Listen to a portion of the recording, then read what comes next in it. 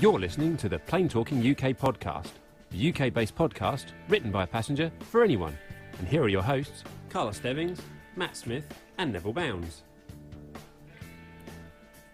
Well, hello and welcome to episode number 233 of the Plain Talking UK podcast. I'm Carl Stebbings and, well, I'm not in the kitchen studio this week, but I'm back and we are at Smith HQ.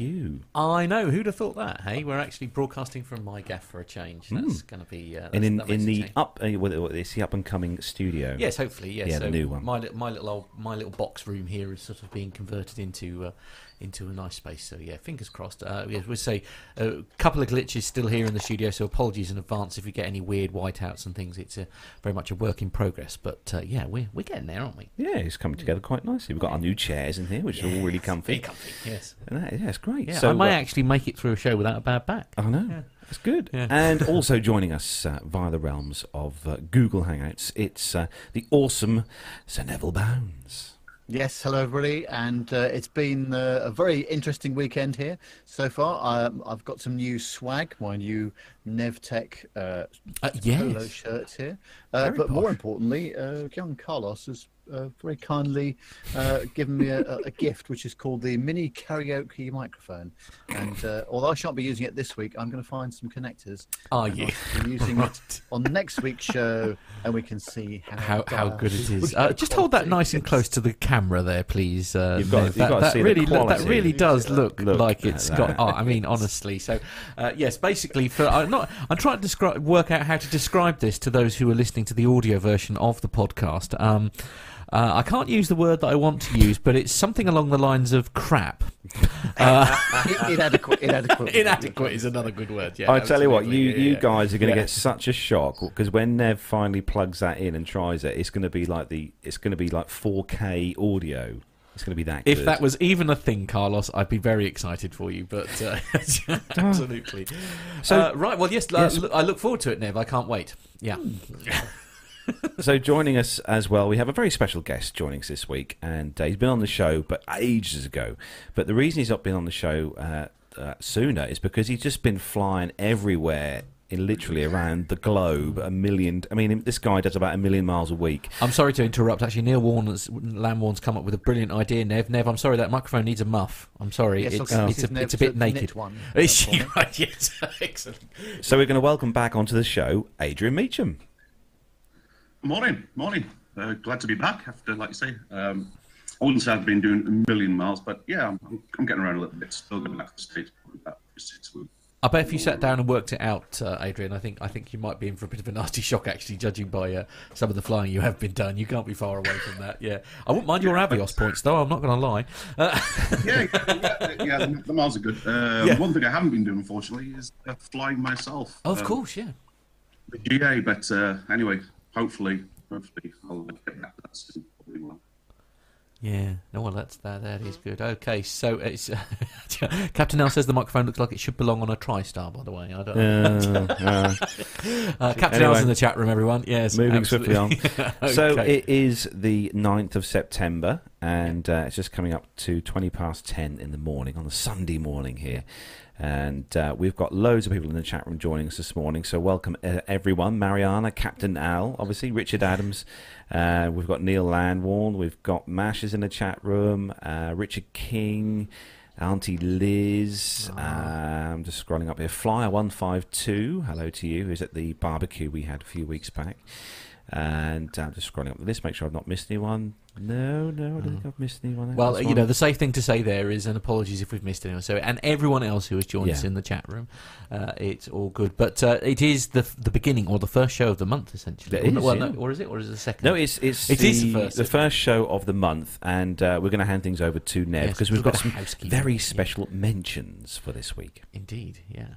Oh yes, of course. And the first show of the month, we always say thank you very much to our fabulous Patreon donors, and they are Adam Spink, Adrian Meacham, Andrew Wilson, I beg your pardon, Captain Jeff, Eric Graves, Evan Shue, Graham Haley, Jeff Ward, Jonathan Warner, Jordan Rose, Lee Parkinson, Liz Piper, Matt Caton, Matt Donnemeyer, Matthew Bunting Frame, Myla, Neil Lanwarn, Nick Anderson, Nico Rega, Philip Labe, Ray Williams, Ryan Harper, Stuart Backer, Stephanie Plummer, Steve Andress, Stuart Black, Trevor Smith and York Mola. Thank you one and all for your fantastic contributions, and Absolutely. It makes such a difference to be able to do that so that we can keep the show on the air.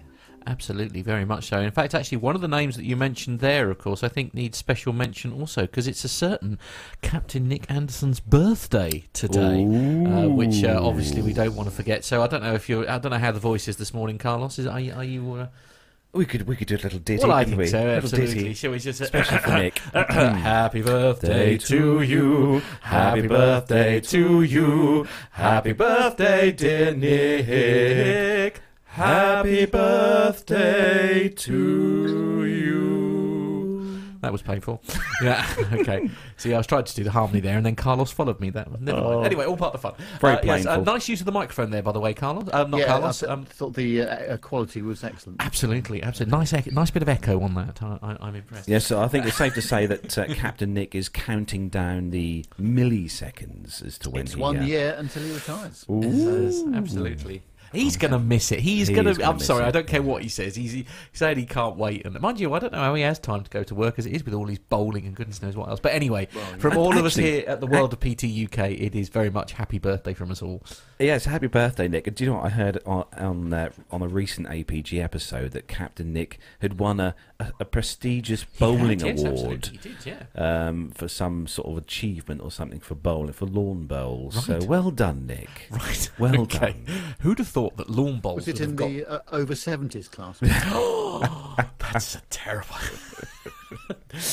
Yes, all complaints, please, directly to podcast at plaintalkinguk.com and direct them, please, to Sir Neville of Bounds. He's eligible now for a bus now to take him from one end of the green to the other to collect his bowls. Right, okay. I think that's the first time that we've ever mentioned lawn bowls on the show. I have to be honest. Anyway, that's not aviation related, and we probably should start doing exactly that. So yeah. We are going to start. But actually, first before we start, we have got loads of this week. We've got quite a lot of segments to get in this week. We've got a special segment from Nev, an NPE segment. We've also got some footage from Farnborough with Captain Al, and we've also got a Pip sent in a segment this week. He has, yeah, absolutely, yeah. Pip's actually sent a segment in, so we've got that as well coming up. But first, we are going to start the show as we do each week with our rundown of the weekly news from around the world and the UK. So if you're ready, Matt. I am indeed, yeah. And if you're ready, Nev. Yep. And if you're ready, Adrian. I'm indeed. Let's go.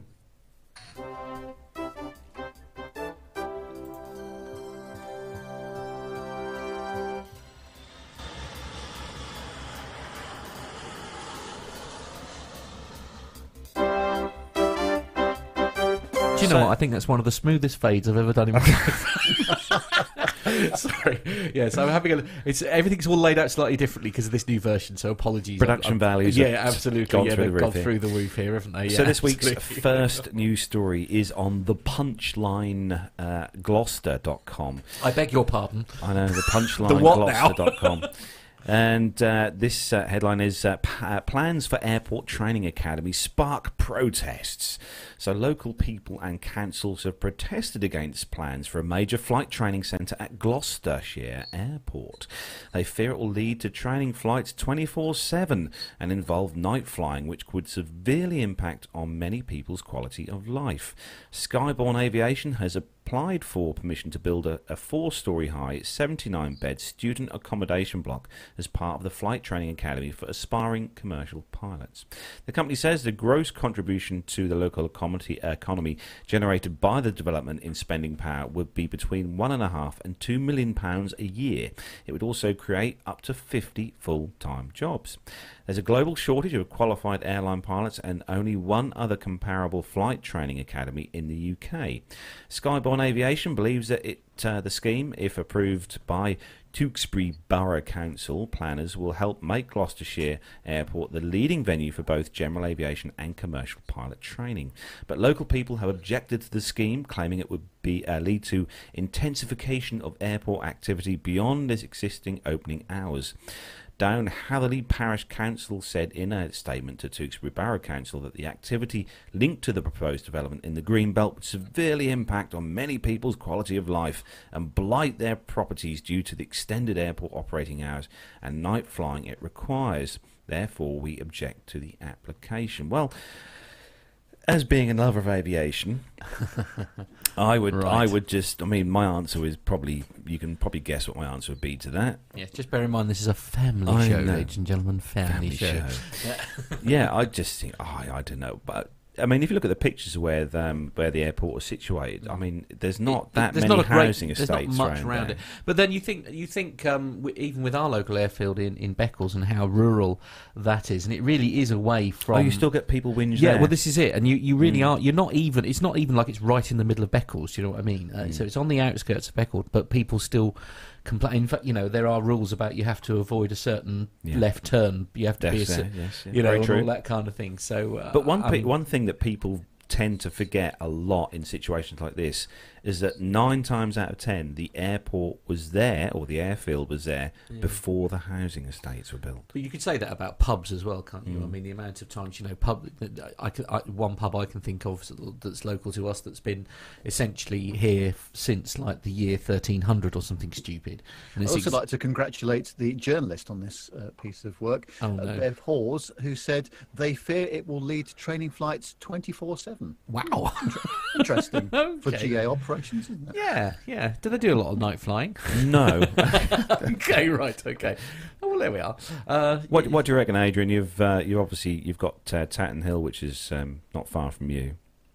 Yeah, actually, I know Gloucester Airport pretty well. It was actually where I did my solo cross country, so it was quite a nice little airport. Actually, little airport. It was, to me and my little sister, it felt like a kind of big airport, with air traffic control and business jets, and there was actually when I landed there and I went in to pay my fees and get my piece of paper signed, there was actually a baggage carousel there, which I really thought I'd made it. I thought I was a real pilot when I landed there.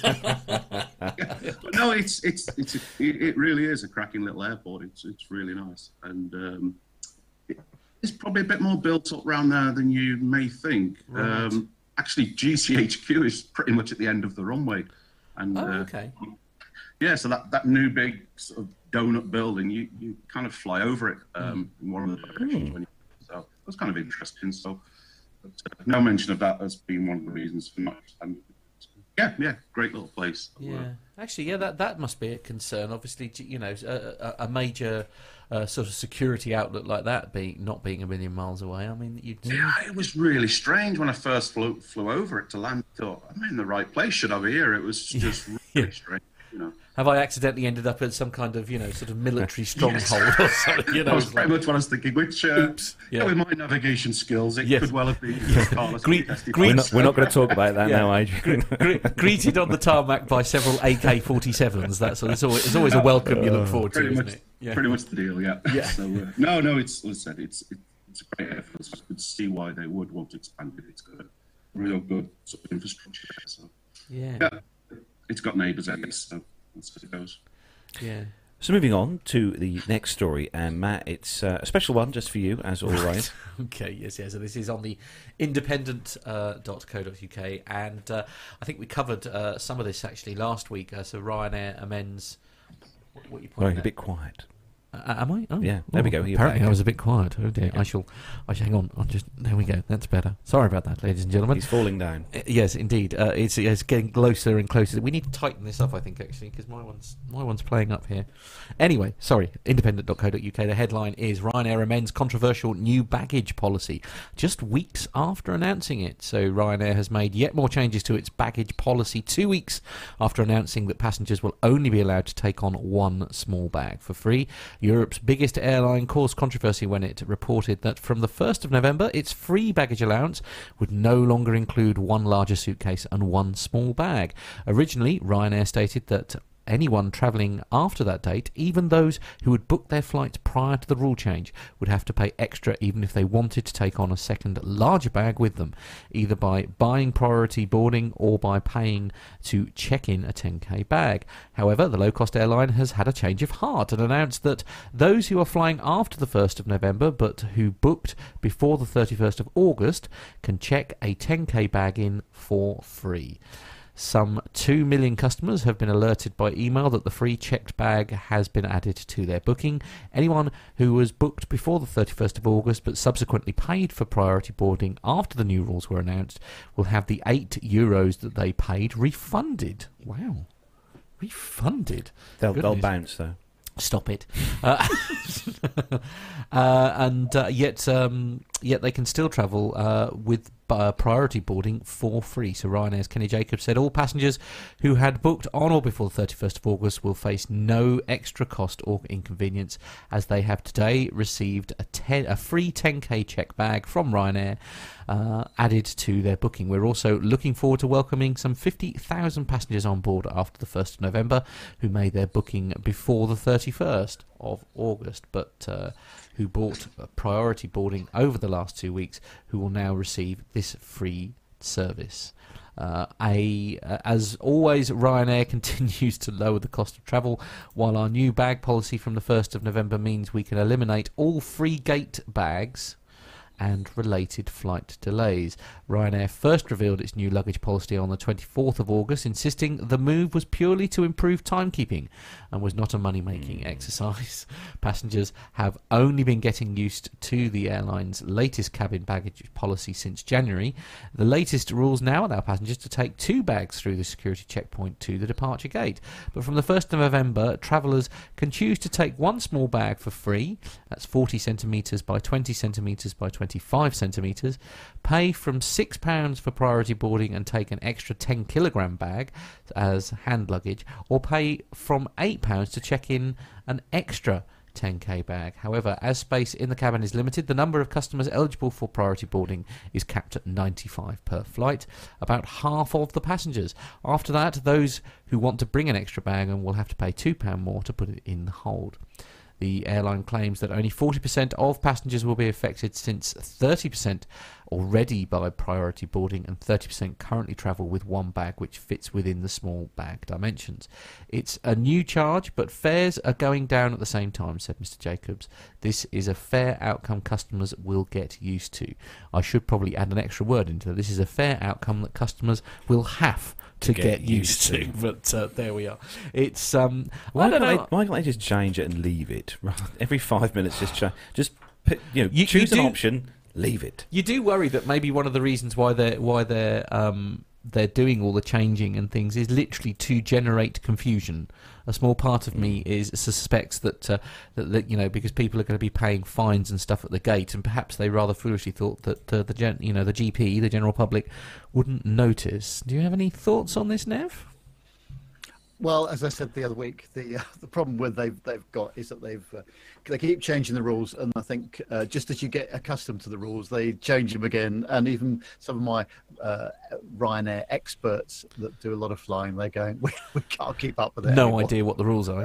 Yeah. I do think that is a valid point, isn't it? The concern is that they say they're changing the rules so readily, nobody actually knows what they are. I mean, I feel sorry for the cabin crew, I really do, because of course these are the poor guys that are having to deal with the brunt of it when these changes are happening. But I mean, what was the matter with the old system though? That I sort of managed to work that out. You got your 1 bag, and you knew that all you could take on was 1 bag.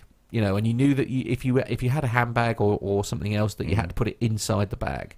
It's why make it really, really complicated? And then everybody could get all their bags in, and it was never a problem. It's only since they started allowing extra people, extra luggage on board that the problem started. Surely they'll just take the seats out at some point. What do you reckon, Adrian? Obviously, you fly Ryanair quite frequently. I actually avoid Ryanair. Yes. Yeah, mainly because if you go with such an airline, I much prefer EasyJet and actually Jet2. We've got Jet2 service out of Manchester, so I really don't like travelling with Ryanair, mainly because of all this confusion with bags and everything else. It's just Yeah, no, it's not ideal, is it? No. Yeah, we're going to move on to the next story now. And Nev. Nev, perhaps you'd be so kind. Yes, it's on the telegraph.co.uk, and I have my British Airways American Express card here, and a pair of scissors. Right. Am I going to do a live cutting of my... No, of course not. No, of course not. Do you know what? I got... You thought I was going to go through I thought it got a bit warm here in the in studio. my view, it's unnecessary. Yes. And this is why. It says that British Airways was warned by IT experts that it was vulnerable to a hack in which criminals could steal customers' card details earlier this year, it's been claimed. The airline announced on Thursday that it had suffered a major hack compromising the bank card information of around 380,000 customers. Due to strict new data protection laws, British Airways is now facing a fine of up to £897 million, or 4% of its parent company's turnover, if regulators find that it's not done enough to keep customers' data safe. The Telegraph can reveal that last year the airline failed an industry standard for consumer data protection, which is required by card providers, Visa and MasterCard, for all companies accepting, transmitting or storing any cardholder data. The standard, called the Payment Card Industry Data Security Standard, is a set of security standards designed to ensure that companies which accept, process, store and transmit credit card information keep it secure. British Airways said it has had a fully operational monitoring tools which is used to check for suspicious activity. It added that the standard related to the protection of customer accounts, none of which were compromised during the attack. An IT expert told the newspaper that it had warned BA that it was vulnerable to being hacked, accusing it of sticking its head in the sand over the state of its IT systems. British Airways denied that it received any such warnings. Derwin Jones, who's the chief executive at payment provider Ultracom, said this latest breach is a serious wake-up call, particularly to the travel industry, that we live in a new era of sophisticated hacking where no company is invulnerable. The airline admitted criminal activity had compromised the personal and financial details of customers who had made bookings on its website or app just before 11 p.m. on August the 21st until 9:45 p.m. on Wednesday. British Airways confirmed Friday morning that hackers had obtained names, addresses, credit card numbers, expiry dates, and 3-digit security codes on the back of cards, enough for them to make fraudulent payments. Furious British Airways customers have been left having to cancel their credit cards, with many reporting that they had money taken from their accounts and rogue direct debits set up in their names. Alex Cruz, British Airways chairman, revealed that the hackers were very sophisticated criminals who had not hacked the company's encrypted data, but rather gained illicit access to the airline system. Well, I think that although this is quite a big story, it's a very common story. This is happening all the time, and we're always going to be one or two steps behind the criminal fraternity. So I spoke to American Express on Friday about my card, and they said, no, don't worry about it, Mr. Bounds. We'll let you know if we see any fraudulent activity on your card. In fact, it has happened 2 or 3 times where they've seen something in their system that it's not even appeared on my statement or as a payment, and they said, we've got a bit of a problem, we're going to cancel your card, but you'll have a new one in the morning. And sure enough, there it was. The thing that concerns me about this story, though, I completely take on board what you're saying, Nev. The thing that bothers me about this story the most is that, having done some various card transaction processing in the past myself through websites and things, now we've always used say for example, if you use Barclaycard as your payment vendor, standard procedure is that it's the payment vendor who is dealing with, so it's Barclaycard themselves, if you like, who are dealing with processing that card payment. And normally what you would do is pass information back to the website that is sort of taking a payment to say, yes, that's gone through, or no, that has not. At no point do card details, under normal circumstances, go on to in BA's website. So the thing that concerns me here is how somebody having my card number doesn't bother me. Somebody having my expiry date doesn't bother me. Somebody having my address, even while slightly alarming, it still doesn't bother me. The fact that this system has stored, which is a very, very big no-no as far as card processing is concerned, the fact that your 3-digit security pin on the back of the card has been stored is a massive, massive fail. That's not supposed to happen. Yeah. That's the bit that worries me. Now, I know that's not BA's fault because they use a third-party vendor for doing that, and obviously, presumably, they will be the ones who are directly responsible for these things. But now, admittedly, I've only got experience with one system, so perhaps I got lucky and I used a good system, perhaps when I've been setting up websites for people in the past. But as I say, I was under the impression that those last 3-digit card, that was literally supposed to be used for authorization purposes only. BA did say in a report that I saw during the week that data is not stored, but that's actually contradictory to a few other items, other reports that I've seen. So it'll be interesting to see what comes out of it. Yeah, absolutely. I mean, either way, this third-party vendor, I think is about to get a very large bill, aren't they? But it's just that, as I say, it was that really that bothered me that much. I mean, as you say, all the time nowadays, unfortunately, we're never going to be one step ahead of the fraudsters, are we? That's the sad truth of it, is there'll always be hacking systems and trying to get details. But it's. I must admit, on the one occasion where I had it happen to me, my bank was very good, and they actually phoned me up before I knew anything was wrong. Yes. And said, actually, Captain Al has been commented in the chat room. He says that I've had my BAE card hacked. I've never been to Spearmint Rhino. Right. Well, I know differently. Well, that's slightly slanderous. Anyway. Quick, danger. So the next story, moving on, is for Adrian. Are you still there, Adrian? Yeah, still here. So, so this is coming from CNN. So, captain buys 40 pizzas for his airline passengers after plane forced to land due to weather. Story goes on to say, passengers from American Airlines Flight 2354 from Los Angeles to Dallas-Fort Worth were bracing for a long night. The plane was diverted to the regional airport in Wichita Falls, Texas, on Thursday due to severe thunderstorms, and 159 frustrated passengers were facing the prospect of being stuck there until the morning. So, trying to ease their inconvenience, the plane's captain, Jeff Rains, called the local Papa John's and ordered 40 fresh pizzas for delivery to the airport. And then there's a video which we may be playing, showing the captain running backwards and forth delivering pizzas. And in a message on Facebook, the captain said his entire team participated to help the passengers. Thanks for the compliments, however, this was a team effort, Rains said. My first officer was on the telephone with the crew, tracking, arranging for our release, and hotels for the entire crew. And the attendants manned a gallery cart from the aircraft serving waters, juice, and sodas to all the passengers in the terminal. Thanks to everyone for your help, he went on to say. There is no hiding team. American Airlines confirmed to CNN the flight was diverted because of bad weather and continued its journey to Dallas-Fort Worth on Friday morning.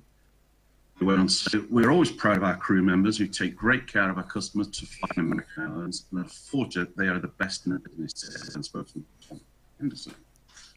Sounds like something our Captain Jeff would do now. Indeed. Yeah, absolutely. Yeah, I mean 40 pizzas for one takeaway. That seems like that would take a while to get. But there you go. Yeah, absolutely. Perhaps they still thought they were having a pizza eating competition. Yeah, it could be.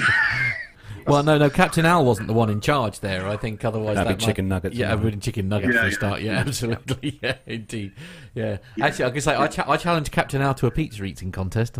Bring it on. No, maybe not. Be like a really bad episode of Man vs. Food. It says 40 fresh pizzas. I should imagine some were fresh than the others. I mean, yes, absolutely. Yeah. The last ones out the oven may have been fresh, but I'm not sure about the first one. Yeah, indeed. Yeah. Nice gesture from from the captain, no doubt. Absolutely. Just a quick apologies, guys. We are aware we are having a few problems with Adrian's audio, which we'll try and sort out in a moment. But so just bear with us while we try and get the duplexing thing functioning properly. Right, Carlos, if you could take on the next story, I would be grateful. Yes, the next story we have is on the EU.USA Today. .com website. Okay, good. And it's good news for those of you who live in the US, because a new airline, California Pacific, is ready for West Coast takeoff. So make room for California Pacific as the USA's newest airline brand. California Pacific Airlines West Coast flights are set to begin on November the 1st this year, culminating 8 years of a start-up and stop efforts to launch the carrier. The airline will be based at the McAllen Palomar Airport. Or Palomar? There we go. A secondary airport that sits about 30 miles north of San Diego in the California city of Carlsbad. The airline has announced 4 routes from Carlsbad, with the first 2 to San Jose, California, and Reno, Nevada, set to launch on November the 1st. Additional services to Las Vegas and Phoenix Mesa will debut 2 weeks later. And California Pacific will use 50-seat Embraer E145 regional jets for its flights. The launch of the service will be a welcome milestone for the airline, founded in 2010 by the now 97-year-old Southern Californian businessman Ted Vallis. He said that we're going to put a smile back into flying, he said to CBS San Diego in March. People are going to want to fly us again, even for short trips to Las Vegas. But it's been a challenge for California Pacific to get off the ground. The carrier ran into numerous roadblocks, ranging from problems with that needed approval from the Federal Aviation Administration, the FAA, to reaching an agreement with the San Diego County, which owns the Carlsbad Airport. There have been several planned launches that have come and gone, but finally California Pacific has set a firm date that it appears likely to meet. There's a great deal of relief and joy, Mickey Bowman, California Pacic's chief operating officer, said to the San Diego's Union Tribune last week. It's obviously been a long time coming, he said. California Pacific's decision to purchase and rebrand an existing airline appears to have paved the way for its long-anticipated launch. Aerodynamic Incorporated, ADI, a small Georgia-based carrier, was acquired by California Pacific in 2017. The move gave California Pacific access to ADI's FAA operating certificate and a fleet of 4 Embraer 145 regional jets. California Pacific announced on the 1st of August that it would rebrand ADI as California Pacific, effective from the September the 1st. That paved the way for the launch of California Pacific's standalone operation in Carlsbad in November. Technically, some California Pacific flights have already begun. 2 other routes that ADI operates from Denver as part of a government contract have already switched over to the new California Pacific name and booking platform, and those essential air service routes to the South Dakota cities of Pierre and Watertown have expected to continue at least until the federal contract ends in 31st of July 2020. But those flights may remain if things go well for California Pacific.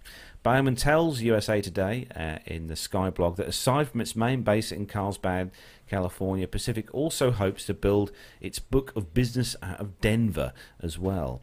And, well, it's safe to say it's nice to see an airline start up, because we obviously see lots of airlines that don't do so well these days, Matt. Obviously, airlines that cease to operate. I was just going to say, the picture that I put up, is by any chance it the correct picture, Nev? Is it the right one? Oh, hold on. Yeah, that was hang on, there you go. Sorry, I've propped it up. It is actually the right picture, is isn't correct, it? Oh, well, yeah, there we are. There's no media fail on their part there, then at least. That makes a change.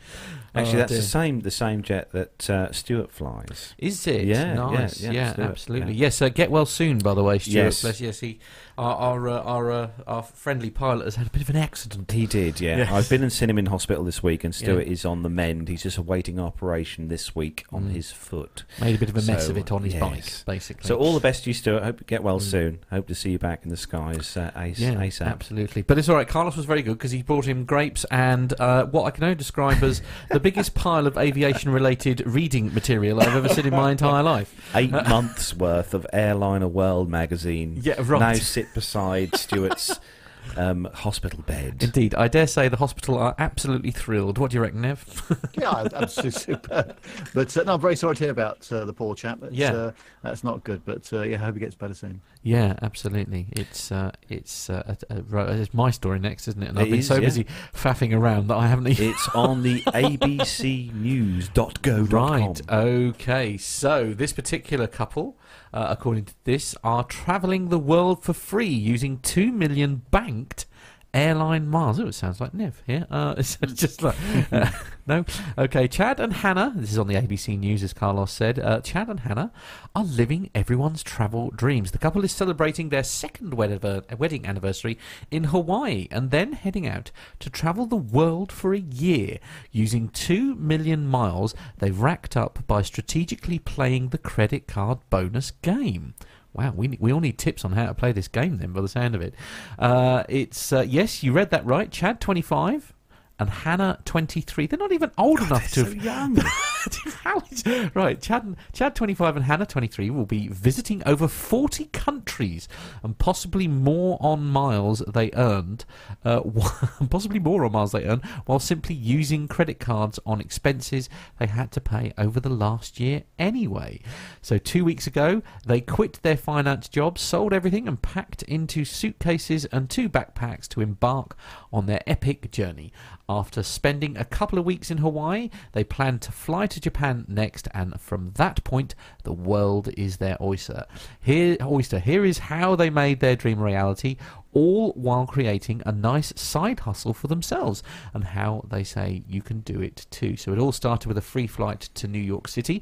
The dynamic duo graduated from college just about a year ago, but their journey into the world of travel hacking began a few years earlier. In 2015, Chad was busy looking for a coveted finance job on Wall Street while still at college in Utah. After being unable to pay for a plane ticket to New York, poor college student and all, a friend suggested he open a certain credit card and that had a bonus built into it. He ended up booking the ticket for free. So that's when the idea sparked in my mind, he told GMA. After testing the credit card waters over the next year or so, when Chad and Hannah moved to full-time last year, they went pretty hard with the points game, no kidding. They opened up dozens of credit cards and actually boosted their credit score in the process by making sure that they were only using these cards on expenses that they had to pay for anyway. That way, at the end of the month, their balances were almost always zero. We were cycling through cards the entire time, he said, and adding that at one point they had about 26 cards between them. Wow! Now we just have our 2 cards that we carry with us and use all the time. Chad said that people always assume they must have spent $200,000 or so to get these miles, but it's not true. In all, we spent around about $56,500, he said, which is still a high number, but we lived in New York City with much higher expenses, and we also started a business and were able to pay the engineer their salary using credit, leveraging our business expenses. He added that over the next year, travelling, they intend to spend around about $100 a day on expenses. Not too shabby.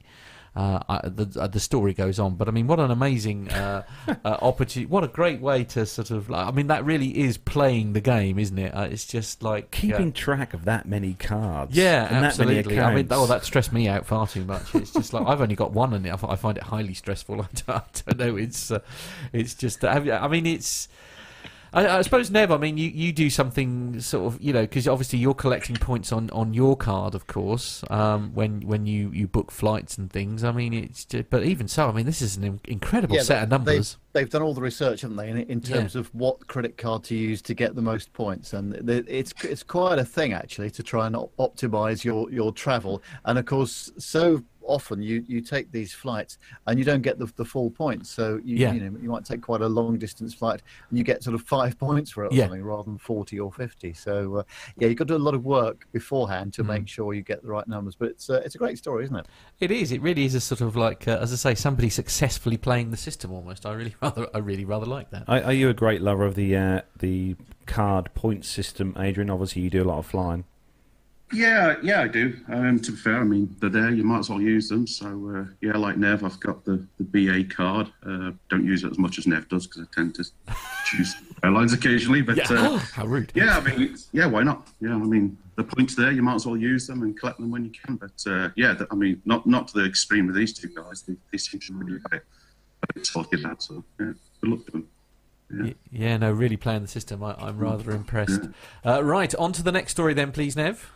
And it's another British Airways story, I'm pleased to say. Surprise. It's on the businesstraveller.com, and British Airways has announced a new code share agreement with Indian domestic carrier Vistara. The deal, which launches today for travel from the 27th of September, allows BA customers to book seats on connecting domestic services from Chennai, Mumbai and Delhi. BA currently operates double daily flights from Heathrow to Mumbai and Delhi, and a daily service to Chennai, as well as flights to Hyderabad and Bangalore. The code share expands on the existing interline and check-in partnership between the two carriers. Passengers on code share flights will be able to check their bags straight through to their final destination, will enjoy complimentary meals on Vistara sectors, and will earn Avios and tier points on BA-coded Vistara flights. Commenting on the news, Rishi Kapoor, who's BA's head of alliances, says, we have been flying to India for more than 90 years, so it's incredibly exciting for us to be able to announce this partnership with such a well-respected carrier. We have been wanting to expand our network in this region for some time, and to have Vistara on board is great news for our customers and for companies based in these important cities. Whether it's soaking up the beaches in Goa, Indian's Sunshine State, exploring Kochi, Kerala's colourful city, or taking in the temples and culture of Amritsar. This partnership opens up a whole new range of destinations for holidaymakers as well. Well, that's good, isn't it? So I think I'll be off to India at some point this year for one of our customers. So I'm going to see if I can jump on this as a jump on the code share service. Yeah, absolutely. It's, I hadn't heard of Vistara, actually. It's not an airline I was aware of. So I presume they're an Indian. Yeah, so they're an Indian domestic carrier, then. Yeah. Very good. Well, there we are. So every day is, in fact, a school day, as they say. Yeah, they've got, just look on Vistara's website, actually, they've got on the website a nice shiny advert saying about their new code share agreement partner with BA, and they've got the picture of the two tail fins of both aircraft on their website. So very good. it's quite a big thing. That's good. Yeah. That's good. So moving on, next story, and Adrian, this one's for you. Okay, so this is from the Grapevine, and it's told WOW Air has ranked the worst airline in the world for flight compensation. Oh dear. So travel company Help, focuses on helping travellers receive compensation for flight delays. They weren't exactly full of praise for Iceland's budget airline WOW Air. Their ranking system, which rated dozens of airlines around the world for on-time performance, quality of service, and claims processing, ranked WOW pretty much last overall in all the categories. They gave the airline a lowly 5.04 out of 10 score, with 7.5 on-time performance, 6 for quality, and 1.7 for claim processing. So that seems to be the main area.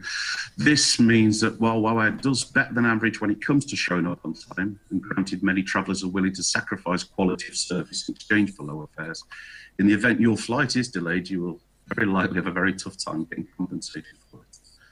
Incidentally, Iceland Air, its neighbour, was ranked 45th out of 72, scoring a 7.36 out of 10 on average, 7.8 for on-time performance, 6.3 for quality, and a nice 8.0 for claim processing. For the curious, Qatar was ranked best in the world overall, followed by Lufthansa, Etihad, Singapore, and South African Airways. And South African Airways, right? Okay, I'm surprised. Yeah, So Qatar was ranked best in the world. That's a bit of a. I don't know why I find that a surprise. Really, is it? I mean, is it? I would have thought it'd been someone like Etihad or maybe even Singapore, perhaps, as number one.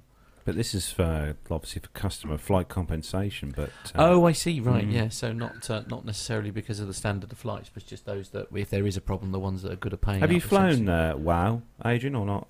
No, actually, I haven't.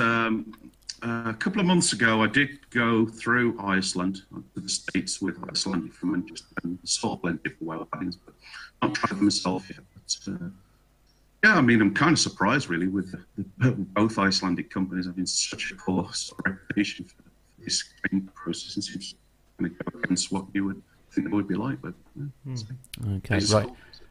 So moving on to the next story, it's on the belfasttelegraph.co.uk, and the headline is actually, I think this is a story that, or similar story to one that I gave you guys last week. But so this is London City Airport, moving back to London City, and the headline: London City Airport setting sights on Airbus passenger plane that is that's part made in Northern Ireland.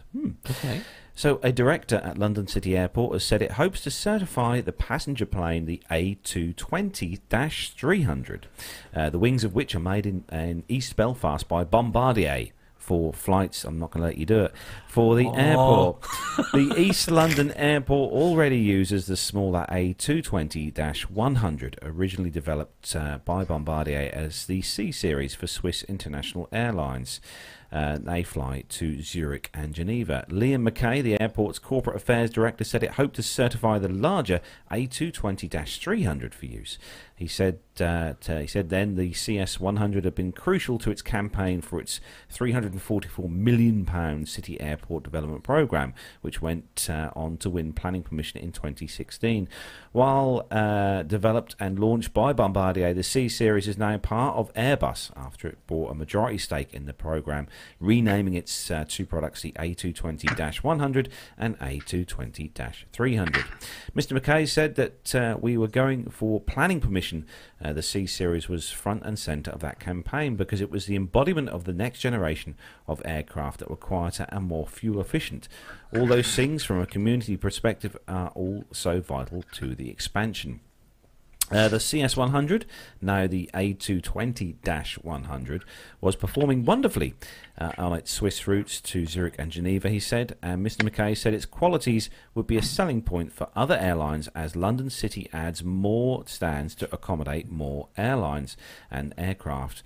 For us, as we grow, we start to physically add more stands to accommodate the next generation of aircraft, and we'll be saying to airlines that this is what these airlines do, and this is how they are performing. Looking ahead, he said the airport was preparing for certification of the A220-300 because we have a short runway. The aircraft need to go through some testing to be certified to fly safely in and out of London due to the steep ascent and descent into the airport.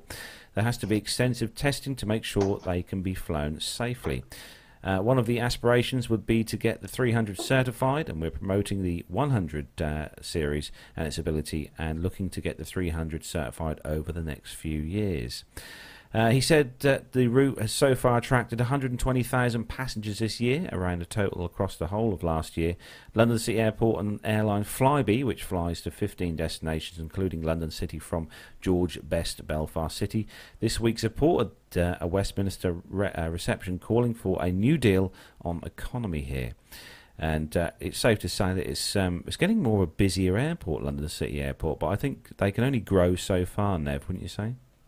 Yeah, and of course the problem they've got it's right in the middle of the Docklands area, so there's not much they can do with runway capacity and runway length. So they need high performance jets to get in and out of the place. But no, it's a great story, and if they can operate it in and out of there, I'm not sure what sort of loads they're going to be getting on the aircraft, because you can, just looking at the A220 that we saw at Farnborough, that was sort of configured for about 140 seats, something like that. So they're going to have to be careful on range and that kind of stuff. But I think if they can do it, it'll be a very popular aircraft indeed. Yeah, it's good to see that they're getting more and stuff in and out of London. It's good to see, especially for an airport such as that is, like you said, Nev, it's in a busy area. You know, there's large buildings all round that airport, and you've stayed not too far from there as well, haven't you, Matt? What's London that? City, London City Airport. Yes, yeah, absolutely. When I've been at been various trade shows and things, they are very much the it was quite funny because I was actually staying there with Owen. It was quite funny, in fact, because a walk that normally takes about sort of 7 or 8 minutes to get to the XL from there actually took us nearly 40 because somebody kept staring at the aeroplanes that were busy taking off every 5 I wonder whether they fly from our regional airport to London City. I'm going to have to look that one up. Why, are you sort of quite keen to sort of... just be interesting to see how much it would cost to get from the back end of nowhere where we are here in the UK to London rather than drive. Right, okay, yeah. Adrian, have you tried London City Airport? No, I haven't actually. I would like to. I always kind of like that all business class flight they do to the US through Ireland. That looks interesting, but no, not had the opportunity so far. So, Nev, the next story is one on Flight Global for you. Yes, it is. And this is a good story in the sense because this is an aircraft which has been extremely popular over many years. And it's the Boeing 767, which is operated by IAG's Paris Orly-based brand, Open Skies. It's completed its final transatlantic service and been withdrawn from service now. The retirement marked the end of the Open Skies brand from a public-facing perspective. The 767-300ER was the last remnant of the original Paris-based transatlantic 757-767 premium operation set up by British Airways in 2008. Withdrawal of the Open Skies brand is part of the expansion of IAG's low-cost long-haul unit. The Orly operation is now run with 2 level branded Airbus A330-200s. For the final Open Skies branded 767-300, the aircraft was operated between Orly and Newark on the 2nd of September, and after arrival back in Orly, the 28-year-old aircraft was ferried to St Athan in the UK for storage. The 189-seat 767 was transferred to Open Skies from British Airways in 2016 to operate Newark services alongside a fleet of 3 114-seat Boeing 757-200s. Flight Fleets Analyzer shows that the final Open Skies 757 was withdrawn from service on the 25th of August. When IAG last year revealed its intention to retire the Open Skies brand, it told Flight Global that Level would take over the air operator certificate of Open Skies during 2018. However, Level France confirms to Flight Global that it's currently using the AOC in the name of Open Skies. Open Skies is the operating carrier for Level France, it says. Our 2 A330s based in Orly are crewed by Open Skies staff, transitioned from one brand to the other and trained to operate on this aircraft type. Level France adds that whilst ultimately the airline might set up its own AOC, for the moment and where it makes sense, Level operates under existing IAG brands AOCs. Meanwhile, British Airways is close to completing the phase-out of its 767-300ER fleet after 28 years of operation. 5 of the Rolls-Royce RB211 powered aircraft remain in operation, with the entire fleet due to be retired by November this year. And on Monday of next week, I shall be on one of those aircraft, going to Amsterdam and back in a day on one of the last 767 flights. I was supposed to go on one to Edinburgh last week. But it went tech in both directions. So we ended up on an A321, much to Captain L's amusement. I can't imagine why he'd find that in any way vaguely amusing. I love the 76. What an awesome workhorse. It's another one of these aircraft that's done really well for Boeing. I think it's been a real workhorse for many airlines over the years. Just looking on the history of that aircraft, that actually first flew on the 19th of November 1990. Wow, that particular aircraft now. Right. But it's great. I've had the chance to fly on one with actually Delta Airlines on the Dash 400 version of the 76. So at least it's one of those ones you can tick off the list there. Yeah. So the last story, and Adrian, this one's for you. This one's got some quite shocking pictures. I saw this story on the news early this week. Yeah. So this story is many major airports are basically at near sea level. A disaster in Japan shows what can go wrong, and the photo that Carlos is alluding to is a picture of Kansai Airport in Japan, and it pretty much, I didn't even believe it was a real photo. I know, it does. It almost looks like it's been sort of photoshopped, doesn't it? It doesn't look real. For those not looking at it, it's basically showing the Kansai Airport, and it's pretty much covered in sand, I assume sand, and you can only just about make out the taxiways. You can just about see the runway. So it's anyway. The story goes on to say, as a powerful typhoon tore through Japan this week, travellers at Kansai International Airport looked out on a terrifying void. Where they should have seen a runway, they saw only the sea.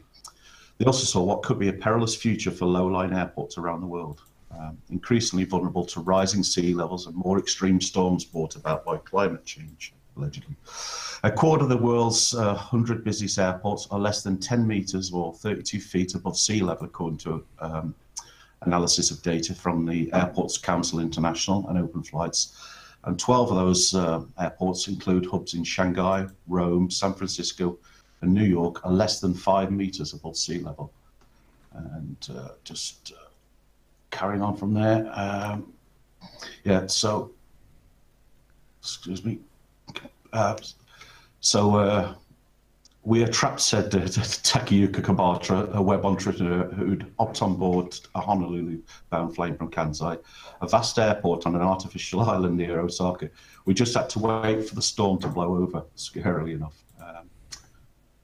So he... the threat from rising waters comes as a reckoning for an industry that ranks among major contributors to climate change. Air travel accounts for about 3% of greenhouse gas emissions worldwide, but is one of the fastest growing emission sources. Given current trends, emissions from international air travel will triple by 2050, the International Civil Aviation Organization has predicted. So, it is a scary situation, to be honest. They are shocking pictures, aren't they? And whilst you were reading that story, Adrian, we also played a little video that we'd found that somebody had tweeted, and it was just literally, it was like, I suppose it's just crazy. It is just crazy. I mean, this is prior to the sand, so this was during the storm, if you like. It's just awful, really. Isn't it does say here that Kansai Airport was built on an artificial island in part to minimise noise problems. I was just as I was reading, I was thinking that I'd seen a documentary on this in the past on Discovery or something, and it was built. It was an artificial island built. So, very scary. But it's going to take. I mean, looking at the damage to the actual. I mean, you can see the amount of water and sand and stuff on the taxiways and the main runway, and all the whole infrastructure of the airport is completely covered, and it's going to take ages to get this sorted, isn't it? Yeah. It's a real shame. They aren't going to be flying from there anytime soon, are they? That's the long and the short of it. Sadly, it's as I say, great videos though. Of that, as I say, you sort of feel sorry for anybody sort of wrapped up in it, really, but. I don't know that. I mean, what can you do about something like that? I mean, this was a freak. This was a freak weather event. I mean, you just can't sort of cover all bases, can you? I don't think that's even possible. Actually, I did notice yesterday, because obviously our good friend Dr. Steph over at APG, there's quite a large storm heading towards where Dr. Steph is based in the UK, but in the US, sorry. But she's, I did message her and said, are you okay? And she's going to be okay because it's not going to quite reach that far inland. Is it not? US, so it should be all right. Yeah. So it should be okay. Yeah. Thank goodness for that. So that is where we bring the commercial news segment to a close, and we have got a very special piece coming up next, so we're going to hand things over to Nev to introduce this little segment. Thank you very much. Yes, remember Farnborough 2018? Gosh, doesn't it seem a long time ago? It really was a long time ago. A lot has happened in that short period of time. Well, you may have seen all the footage that we shot there of the Hi-Fly A380, and that's been in the news quite a bit, actually. That aircraft has been used on a lot of sectors recently, and when we were there, we had the opportunity of interviewing Philomena from Hi-Fly, who's the commercial director. But first, we see the inimitable Captain Al in the left-hand seat. It's very familiar territory for me. One of the aspects of the whole Airbus design philosophy across all of the commercial aircraft is commonality. And here I am sitting on an A380, and so many of the aeroplane controls, functions and systems are ultimately familiar to me. I would be fairly happy to sit here and do the takeoff performance from Farnborough. All of this looks very familiar. Yes, of course, there are 4 thrust levers where I've been formerly used to having just the 2, but everything is where you'd expect to see it, and it's instantly recognisable.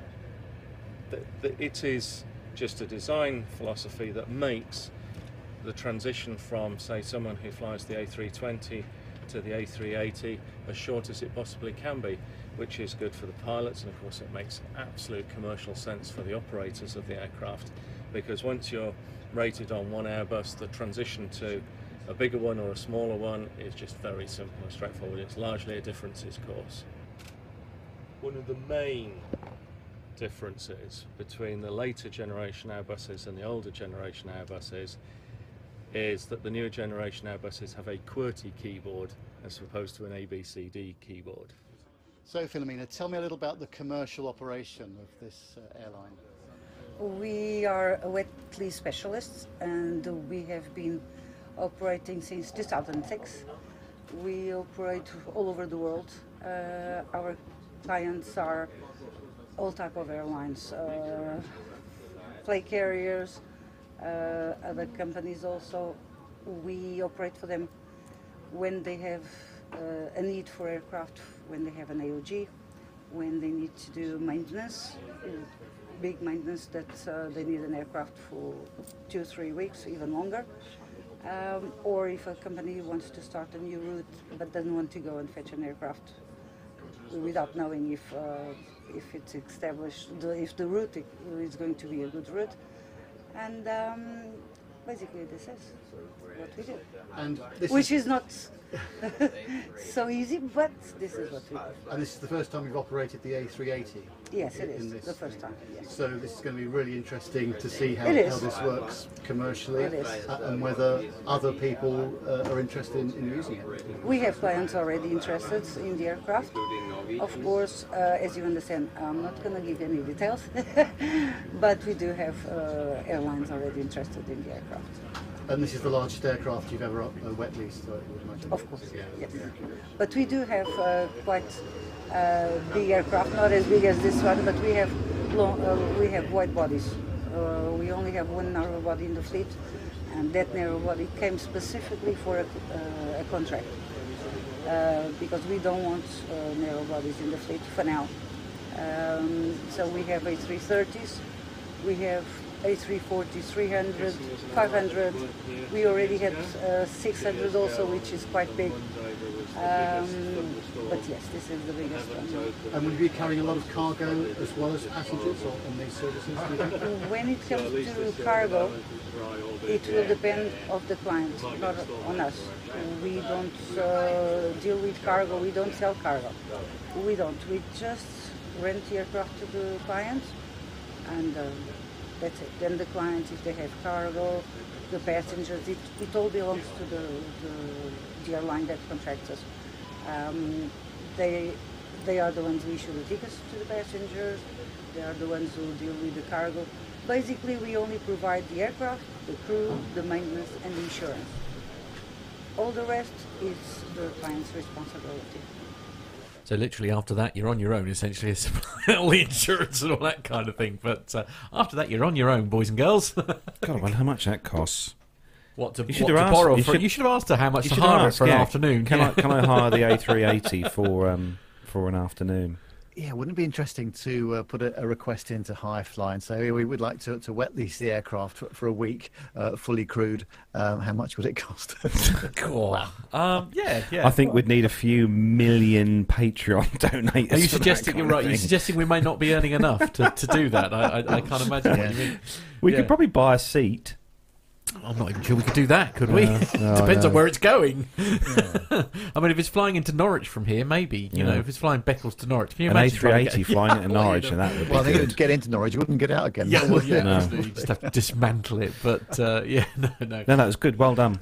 But great Good one, pieces Nev. always, Nev. Thanks for that. It's, Yeah, and Oh, thanks, sorry, Captain yeah. Al. Yeah, I feel because given how difficult it was to get, because I mean, me and Owen desperately tried to get on the A380, and I mean, security was, I think it's fair to say, insanely tight. Is that not a fair assumption, Nev? Yeah, they were, and I'm not really sure how we managed it ourselves, but I think when you've got the fluffy mic and the slightly yes. pro-looking camera, I think Yes, it was absolutely. it was definitely a help. to us. Never mind who's behind it, operating it. You know, that's you know, it's just like, yeah, it was.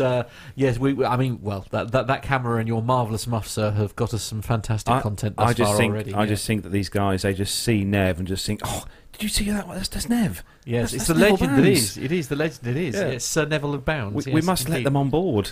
Give them Yeah. anything they want. Right. Okay. Yes, including maybe a coffee or a tea. Anyway, Yes. shall we move on? Yes, so moving on, we have That's okay. we've got as I said, we've got later on we've got another awesome piece from Nev, and we've Yep. also got a planes safety segment as well from Pip. But first, we Indeed. are going to do some military news. If everyone's ready, Yes, we are. Yeah. Here we are. Let's go.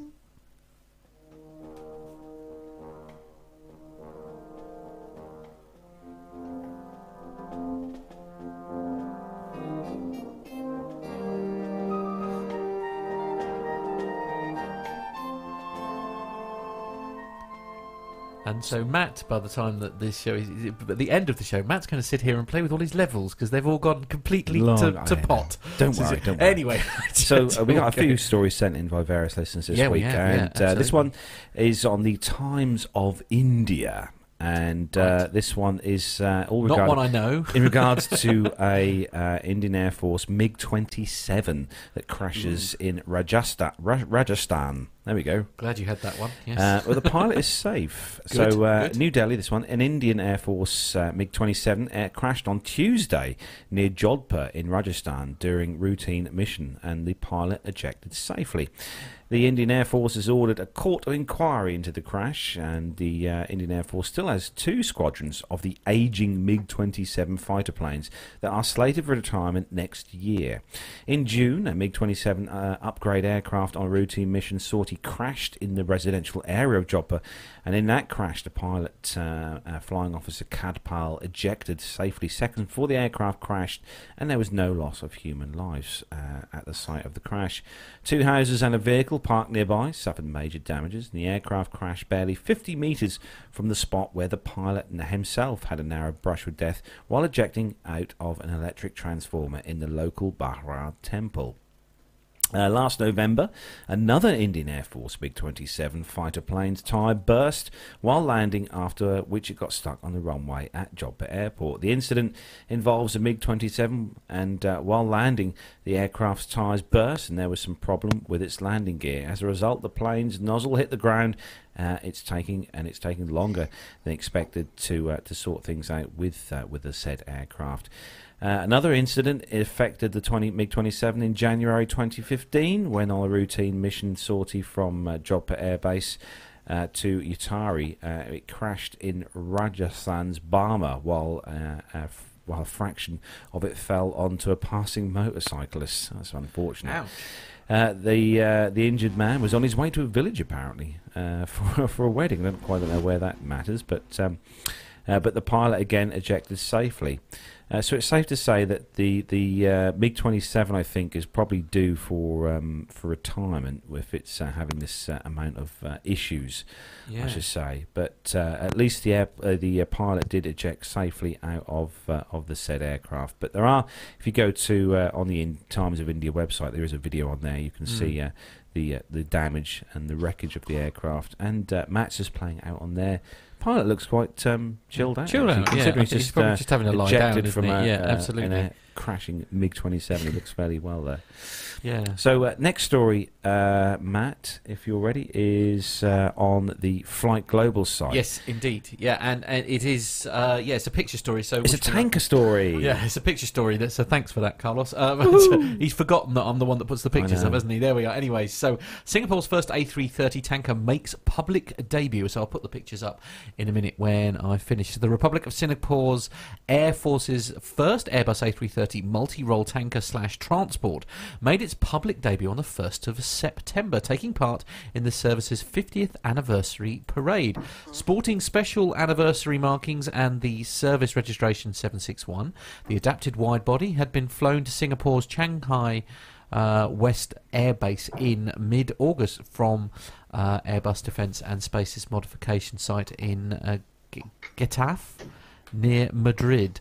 The nation will eventually field a 6-strong fleet of the tanker transports as replacements for its ageing Boeing KC-135Rs. Airbus says that the refuelling boom and underwing hose and drogue-equipped type will also provide the nation's Air Force with greater cargo and passenger transport capabilities and enhance its ability to contribute to international humanitarian assistance and disaster relief and peace support operations. So it's going to be a useful piece of kit by the sound of it. As long as they is this the aircraft that's been having the problems with its refuelling booms and things, or am I thinking of something else?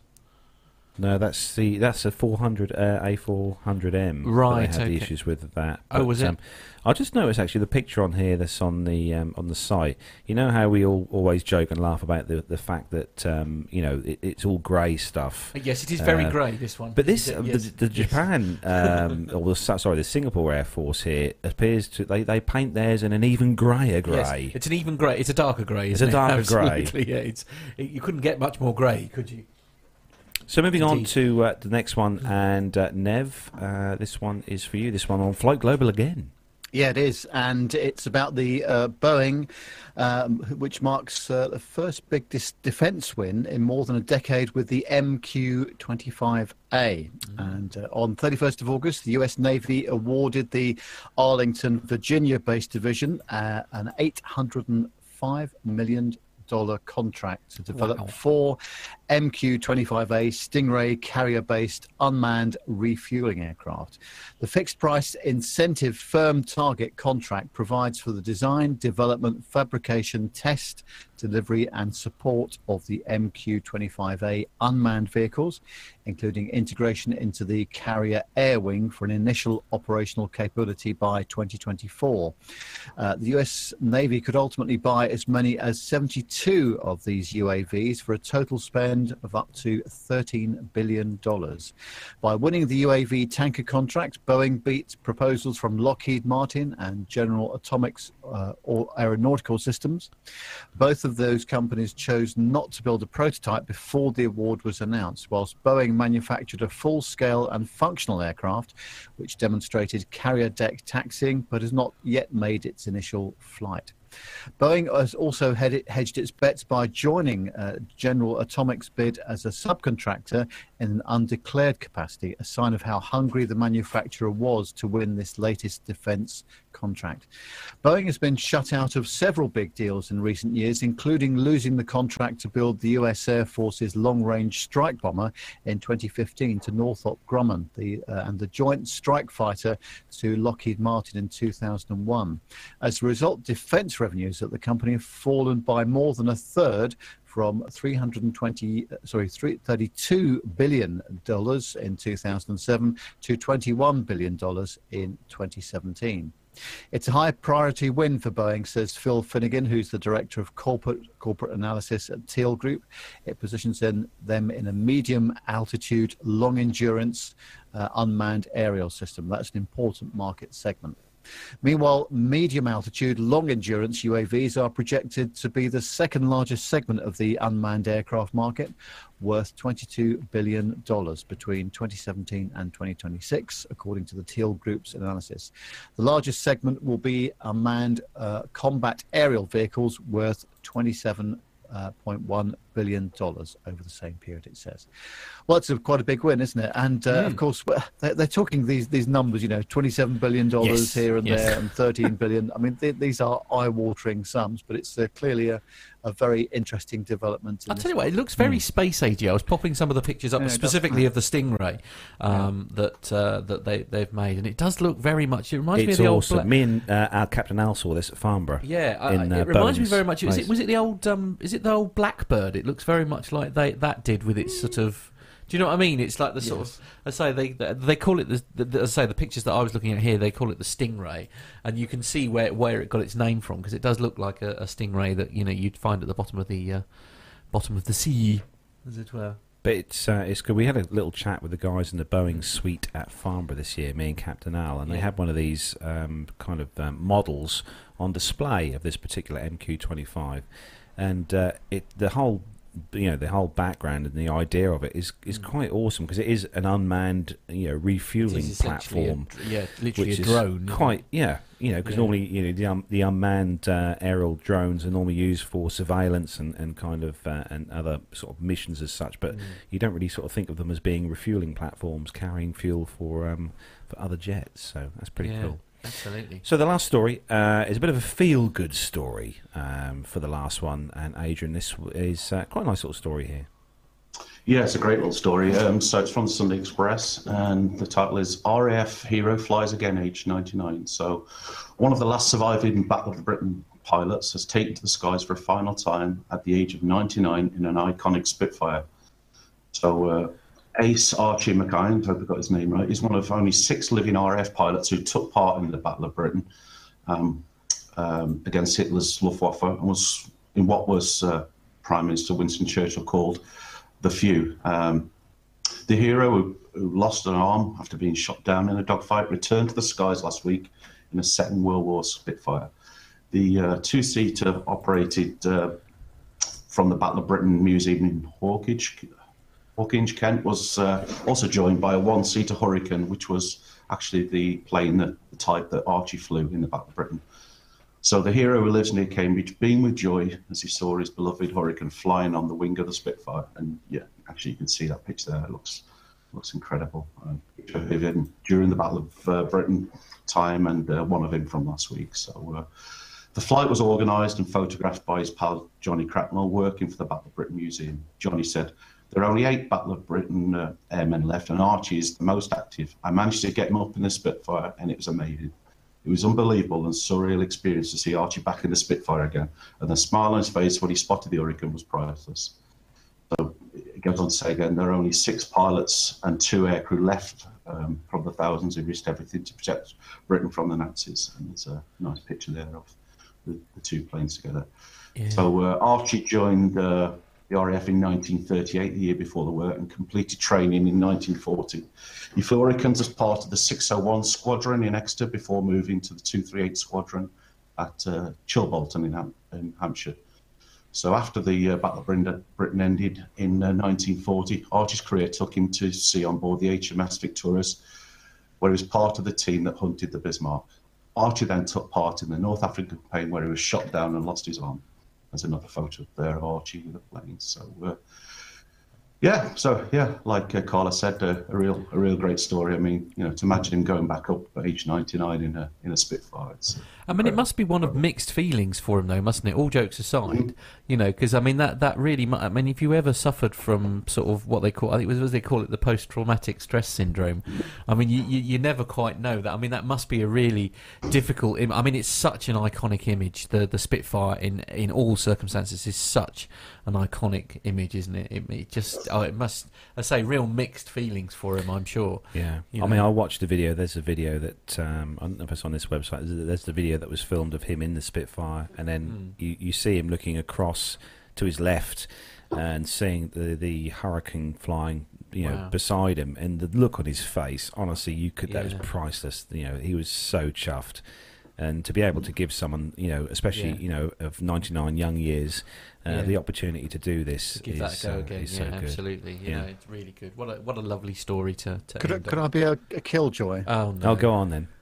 Why did they have to have burnt-in time code on that video? I don't know. I honestly don't know, because I thought I was doing something wrong here. But, I know. Such a shame, really, isn't it? 'Cause, a lovely video. That's why I aborted it in the end and just went for the pictures, because it's a lovely video. But, for some reason. And it's nice to know. Great news, everyone. It's 25 frames a second as well, in case anybody else was wondering. I'm glad of that. Yeah. Not 29.9. No, sadly not. No. Yes, I'm with you on that one, Nev, but there we are. It was worth it, because it was still an incredible video. Yes, Video it it was really Good. was. What a And it's great sad that we've opportunity got, that obviously the years have gone by and there's Yeah. less and less of these pilots still alive Yes. now. Very sad. It's sort of cruel. Life is cruel, I Yeah. think, is the best way to do it. But So that is where we bring the military segment to a close. And we're going to hand things back over to Nev again, because Nev has been busy with his amazing camera and his muff. And we're going to go on. Tell us, Nev, what have you been doing with these bits of equipment? Well, it's always good news when I get my equipment out, isn't it? And Well, apparently this so, time yes. I went down to Brighton on the south coast, and I know this is a bit of a tenuous, flying experience, Nev's passenger experience, Right, okay. but it is described as a flight, and it is operated by British Airways. So I thought, well, what a great opportunity to go down there, because the weather was great, and shot some footage, and here it is. Hello everyone, it's Nev here again with a slightly different Nev's passenger experience segment this time.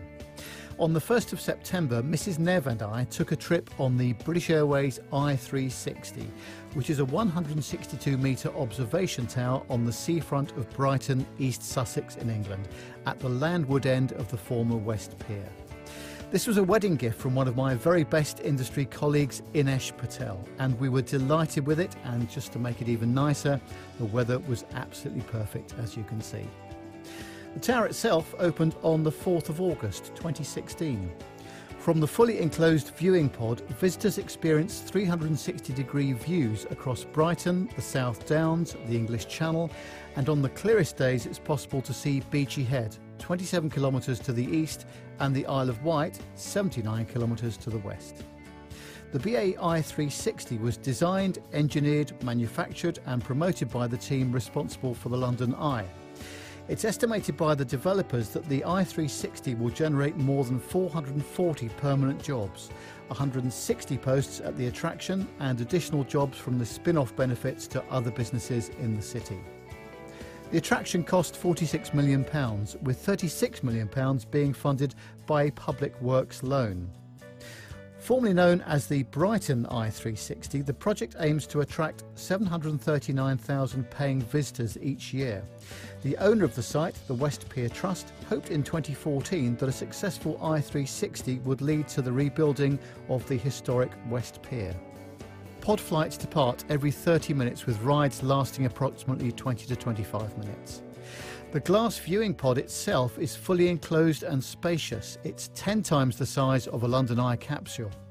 There is room for up to 175 visitors to stand at the edge of the pod and look out, or to move around and see the view from different angles.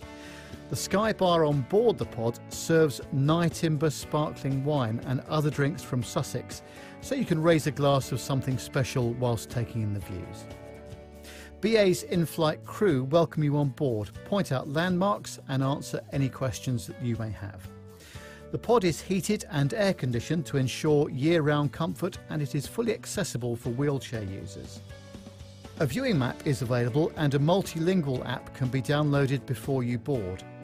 The app itself has pre-flight information about how British Airways i360 was built, as well as an in-app viewing map and a children's section with fun facts and a treasure hunt. The content can be enjoyed in a choice of languages, including English, French, German, Spanish, Italian, Dutch, Portuguese, Russian, Japanese and Mandarin.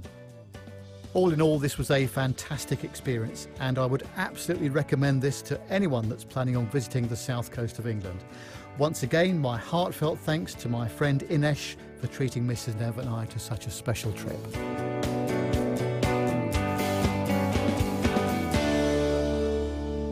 Ah, that looked like a huge amount of fun, Nev. Yeah, It was, and you also got to hear the full Nev's passenger experience. I know. Theme We never as hear well. that. Absolutely. But no, it was a great day out, and I really do recommend it. It's absolutely fascinating to see how many people they can get in this thing. I think 175 people, but That's a yeah, lot of really people. superb. So yeah, I would definitely recommend that to Now we have got. Hello. You're right, Adrian. Adrian's collapsing. Fallen over.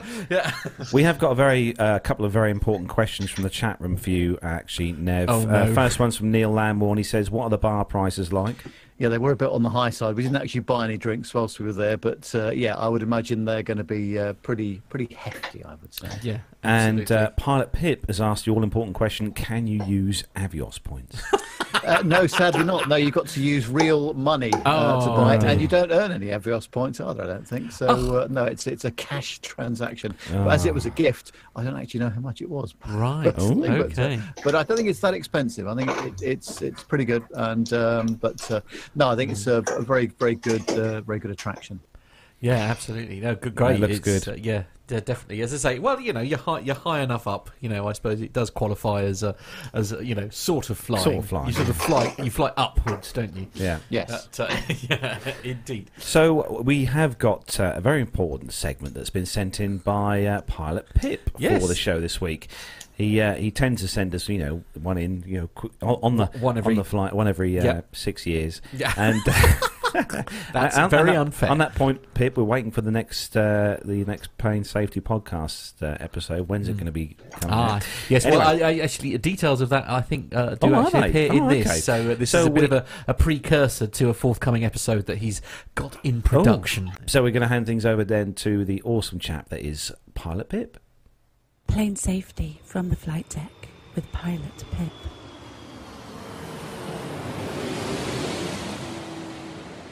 Hi everyone, I'm here with a little taster segment, a little amuse-bouche, if you like, for an upcoming episode of the Plane Safety Podcast, planesafetypodcast.com.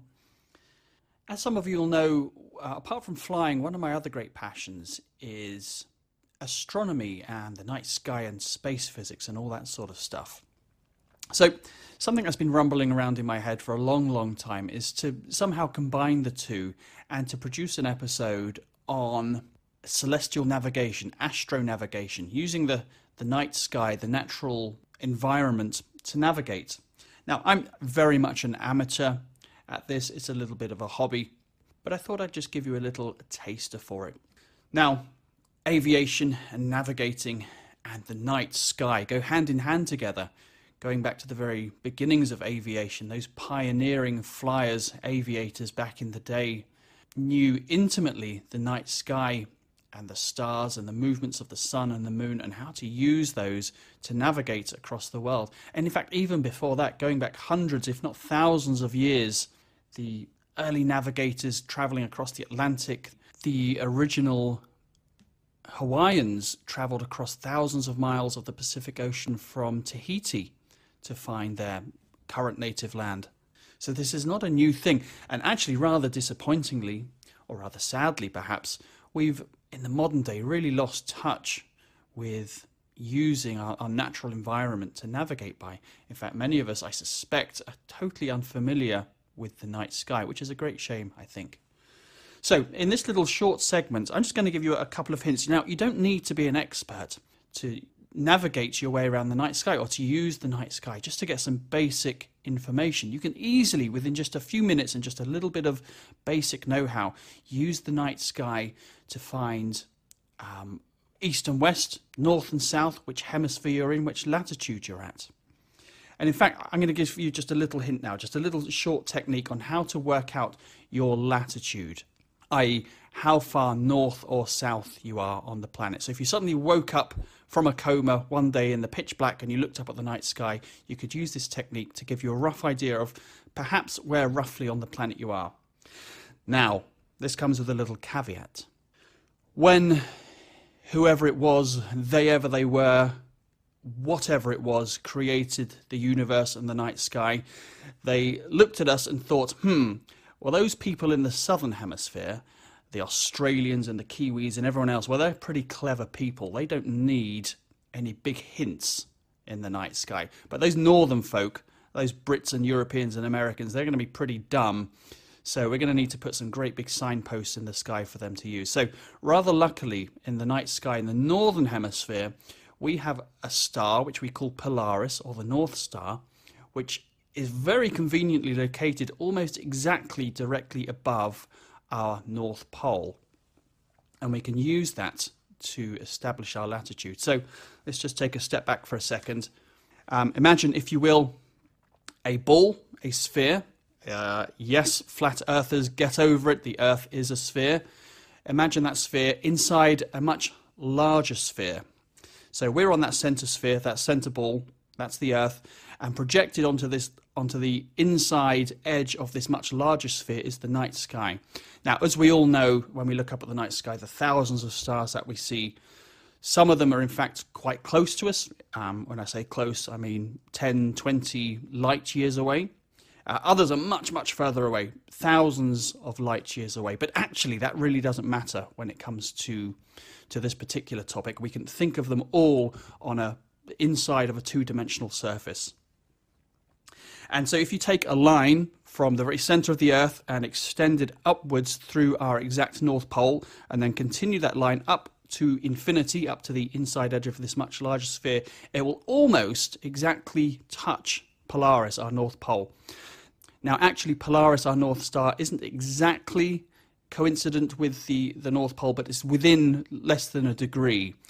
So if you're doing things like astrophotography, as I'm another hobby of mine, I'm again very much a beginner, but if you want to take long duration exposures of the night sky, you need to have a very accurate tracking telescope or tracking camera.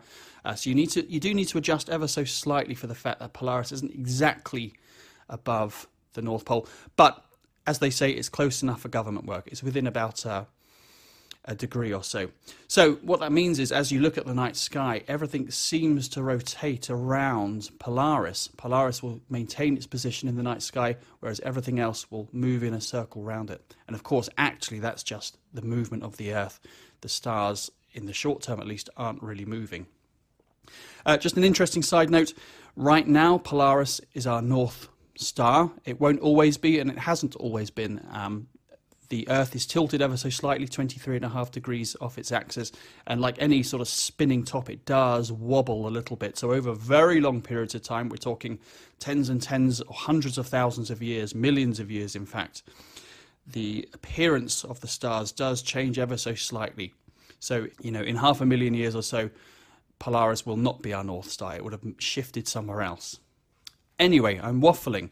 Now, because of the fact that Polaris is almost exactly above our North Pole, then it gives an immediate indication of your latitude on the Earth. From whichever point in the Northern Hemisphere you are viewing it, that angle between the horizon and the Polaris in your night sky, in your location, that angle is your latitude. It corresponds exactly with your latitude. Or in other words, how far south of the North Pole you are. By convention, we call the North and South Pole 0 degrees, and the equator, halfway in between them, is 90 degrees.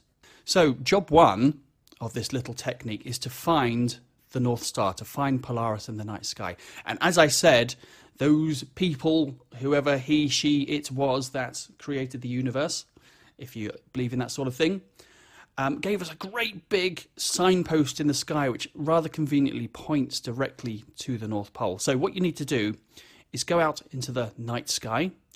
Anywhere in the Northern Hemisphere will do. You Southerners, I'm sorry, but you're smart. You've got your own methods of doing this.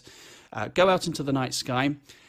Anywhere above around 40 degrees north, this signpost is visible throughout the year.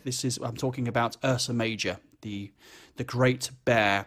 It has different names around the world. In the UK, we call it the Plough. In America, they call it the Big Dipper, which I believe is some sort of deep fat frying saucepan. Trust the Americans to look at something beautiful like the night sky and immediately think of fried food. But you need to find the Big Dipper, but it's a very obvious asterism in the night sky. It's a very obvious pattern. And as I say, it's visible all year round in the night sky. It's a circumpolar above the mid-northern latitudes, but it's visible, most of it is visible from most of the northern hemisphere all throughout the year. So go out. It's pretty easy to find. It's made up of 7 bright stars. It looks like a great big saucepan.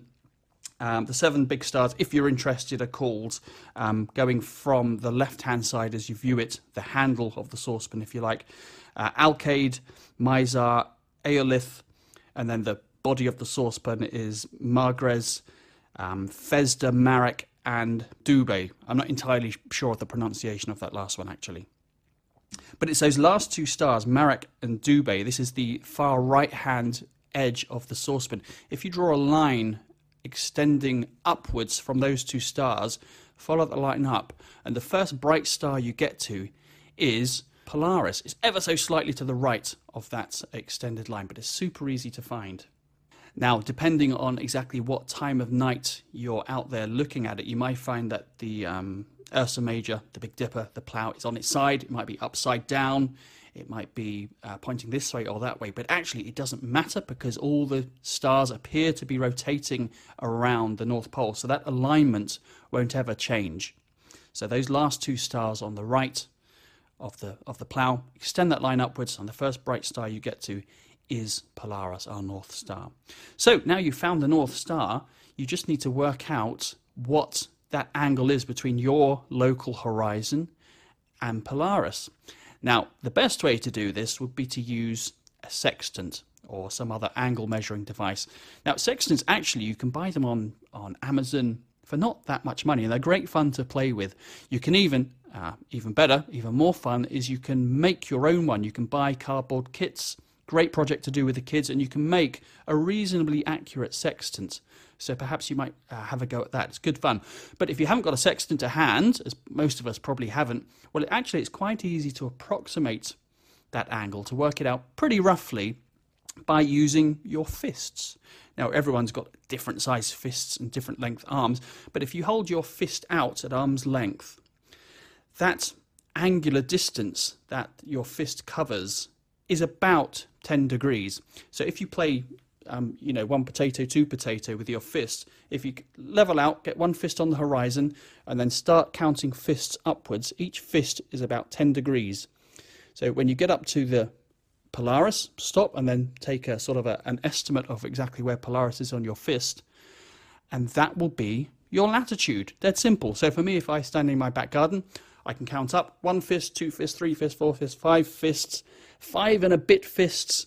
It's about 52 degrees north.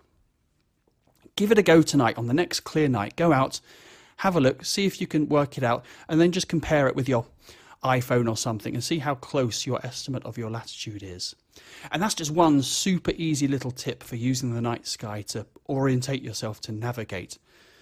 If you got the know-how, the knowledge, a little bit of maths, not too complicated, and some tools like a sextant, you can use the night sky, the moon and the sun to perform some truly magnificent feats of navigation. You can navigate your way across the entire globe with pinpoint accuracy. So hopefully I'll be discussing that in a little bit more depth on an upcoming episode. But for now, this is just a little taster. Hope you enjoyed that. Go out, have a look at the night sky and give it a go. Until the next time, everybody, take care and fly safe.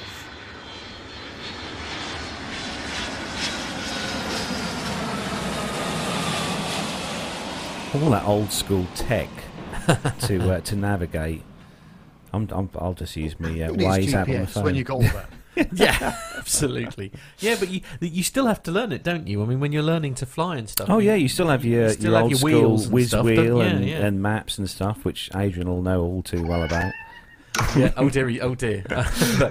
We're not going to go into any conversations about our navigation flights that we do you know what? I can't help but feel that there's a little bit of an in joke with the rest of us humble mortals. Nev, I'm feeling a bit left out of the loop here a bit. I don't know what he's talking about. All I'm going to say on that, we have an interesting mission, I think. all I'm going to strangely enough. I know. All I want to say, though, is that I really wanted to see Alton Towers from the sky, but never actually got to see it from the sky. It doesn't exist, Carlos. It doesn't exist. We looked everywhere for it. We did look everywhere. Hill, actually. I'm quite sure Merlin Entertainment will disagree with you. In our defence, though, there was a rather nasty storm front coming in, wasn't there? We had to get back. Nev, all I'm hearing is excuses. I don't.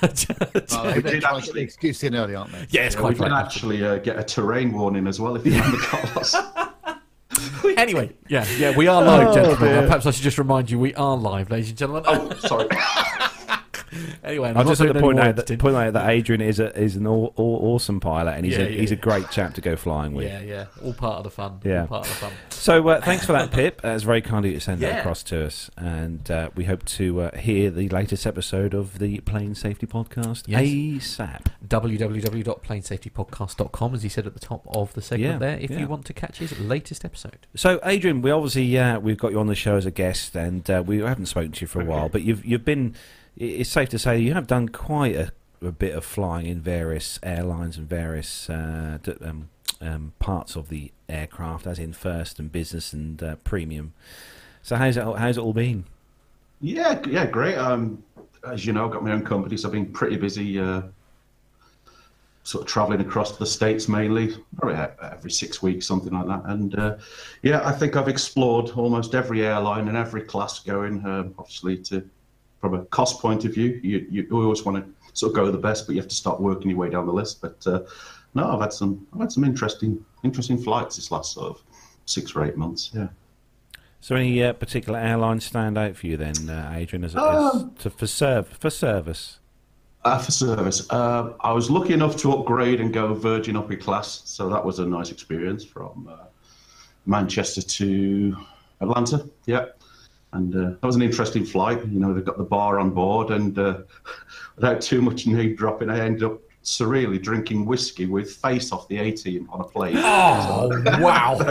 And I'm not sure. I think Carlos have probably seen the photo. I've seen the picture, yeah. Yeah, that was kind of funny. So that was good. That was one of the better moments. And I mean, I must admit the Virgin upper class product is great, and I really wish I could fly upper class all the time. But did you get the little macaroons? I generally aim for premium economy with Virgin or BA. It's, I think, value for money wise, it's great. And then occasionally I upgrade with miles or through luck or whatever. Or if I'm feeling really really tired, then occasionally I pay money and upgrade, but not all the time. No, I bet. I mean, we'd all love to do it, wouldn't we? But I mean, let's be honest. I mean, these prices are eye-watering, aren't they? I mean, and even you've got to be pretty tired to want to sort of stick that on the old credit card, don't you?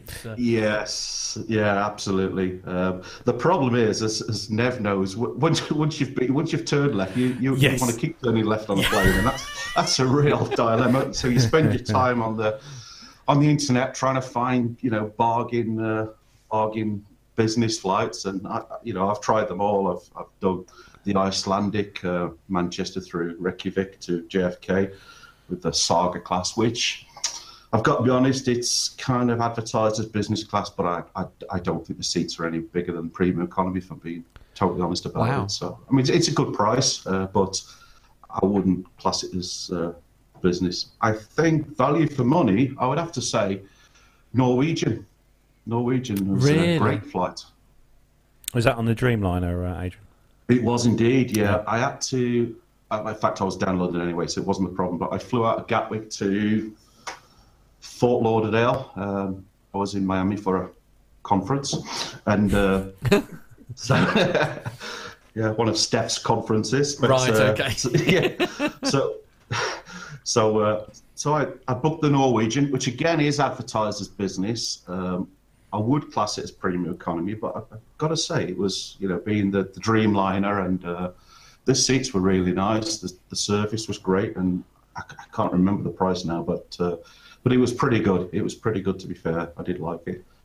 And then the other end, a couple of months ago, I had to get back from the States in a bit of a rush and change my tickets. And I ended up on a full economy Thomas Cook flight from Orlando back to Manchester, so that was interesting. Was that a 330? Guessing that was a 330? It was indeed a 330, yeah. But I managed to get some extra legroom seats, and I've got to be honest, it was good. It was good. Again, I think it literally was a few £100. I think it was 300 and something pounds, back from Orlando to Manchester. So it was okay, but. Yeah, I've tried them all, as I'm sure most of you spend your time kind of on the internet, like I said, just searching and trying to find the best deals. And it's okay. But I try to generally go from Manchester, so Virgin's always the kind of first one that comes up. To go with BA, I have to go through Heathrow, which is no bad thing. It's quite nice, quick transit through Ned's Terminal 5, and yeah, it's good. Yeah, but so yeah, I've been doing lots of commercial flying, not so much GA flying. Yes, I am allegedly a pilot, but I've not been on much recently. But I do want to put that right soon. So. Yeah, because you obviously had your own aircraft, Shady Lady, Cessna, the 150 when you had, but unfortunately you've parted company with her. Indeed, yeah. Yes, as you know, I think year and a half ago, my friend and I went and bought, when we both got our licenses, we went out and bought a Cessna 150, and yeah, I couldn't exactly recommend the experience. I think I think it's a good way to lose a lot of money very, very quickly. Yeah. I mean, the cost, they just keep stacking up. The annual, the 6 month, the hangar fees. Some reason we keep having to have the nose wheel replaced, the seals in it. So must be just something about our landings, I guess. I don't know. It's no, it's not the cheapest thing in the world, and eventually my friend and I reached the conclusion that we would be a lot better just hiring them from the local airfield. Yeah, and I suppose in reality that's almost like I suppose it's a sensible thing to do. So especially given how busy you are, of course you're not able to do the amount of GA flying that you would have liked, and of course, as you say, if you're not able to do that, of course you've got a very expensive piece of kit just sitting around doing nothing. Because yes, and even with, it's not just the hangar fees that keep on coming if you don't fly. Like I said, the 6 monthly, the annual, the bills just keep coming, irrelevant if you're flying the thing or not. So well, and if you're not doing as much flying as you hope, then as you say, almost renting a club plane, as all right. So you are paying sort of, one might argue, you are paying over the odds, if you like, for that privilege. But if you work that out over how much it's costing you while it's sat on the ground and you're not able to fly it, I suppose it sort of swings and roundabouts, isn't it? It's yes, you're exactly right. I mean, if I actually added up or took the cost per hour, don't do that. Plane, no, I don't even want to do. No, don't do it. Sorry, the wife's not watching. Yeah. Go on. But I'm pretty sure I could have hired Pilot Pip. Oh right, okay, gone for the ultimate in luxury. I've done, so.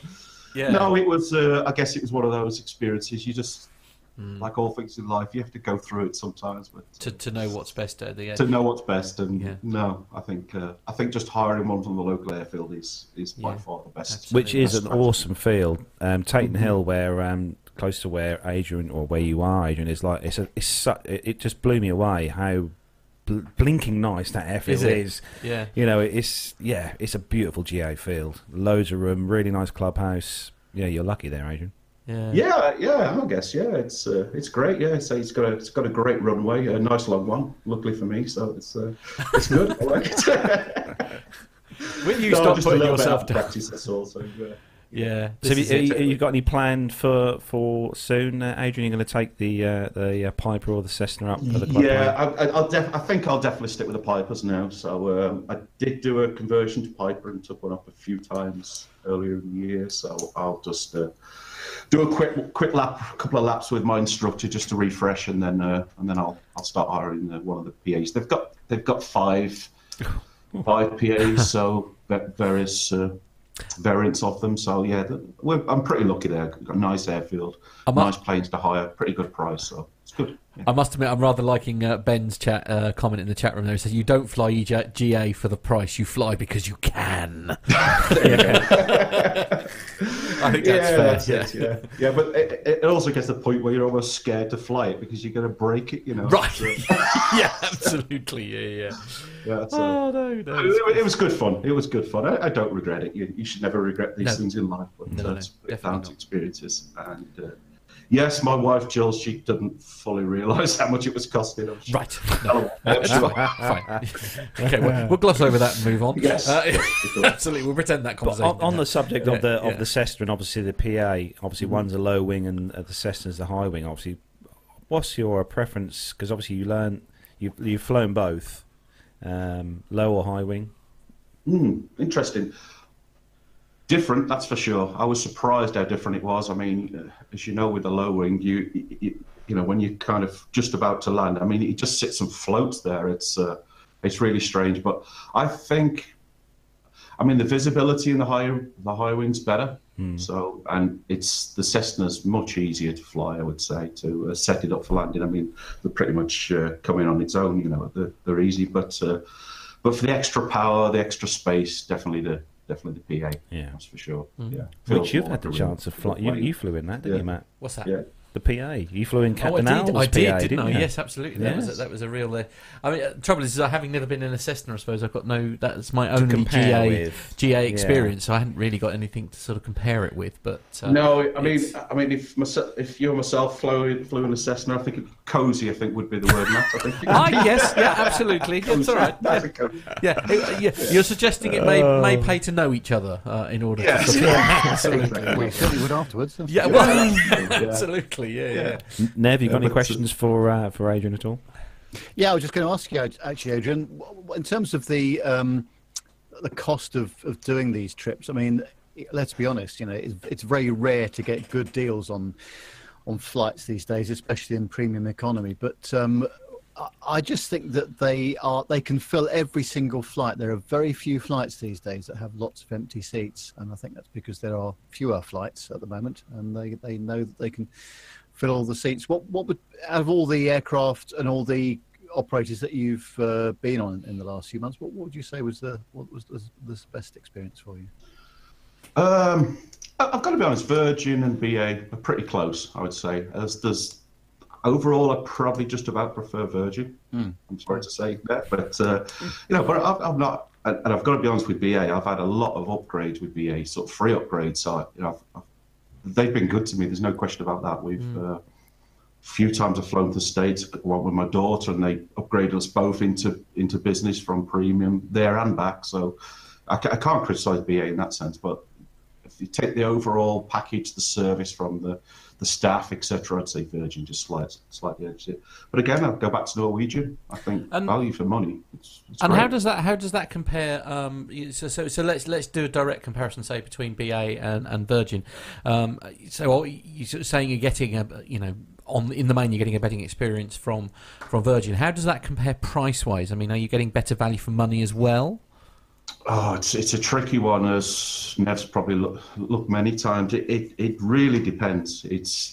Sometimes BA seems cheaper, sometimes Virgin seems slightly cheaper, but as Nev alluded to earlier, the flights are pretty much full now, so I think they can set quite a good price, and they know they're going to sell the ticket. Whereas I can remember 15 years ago, you quite often go across the States on a plane, and you wouldn't need to go in business because you could almost guarantee you get 3 or 4 seats next year that would be empty to lie across. But no way these days. I mean, they're pretty much sold, sell every ticket. Yeah. So I mean, it's great. It's great news for aviation, isn't it? Really, if you think, I mean, if these routes are well sold, then it means that at least the flights will continue going, I suppose, and especially in your case, Adrian, where you are having to go over to the States regularly, obviously for work. I mean, you need these routes to sort of be earning their keep, I suppose. Really, that's exactly right. Yeah. But I say it just depends on the timing, and I've not fully solved the algorithms yet of ticket pricing, but I'm sure there is one. People talk about booking a flight on a Tuesday in the middle of the night, and you get a cheaper price and all these things. But I've not really. It's very good. Our colleague Michelle, who runs the website Turning Left for Less, and we interviewed her. I interviewed her. I think it was last year actually. She's got some very good hints and tips for working these things out. So it's definitely worth having a look on her website and on her Twitter feed. But it is pretty difficult actually to try and work it out for yourself. That's for sure. Yeah, and of course, invariably, as these things always work out, the cheap flights are never available when you need to go, of course, because that's how it always works. Yeah, exactly. That's exactly right. It's just one of those things in life, isn't it?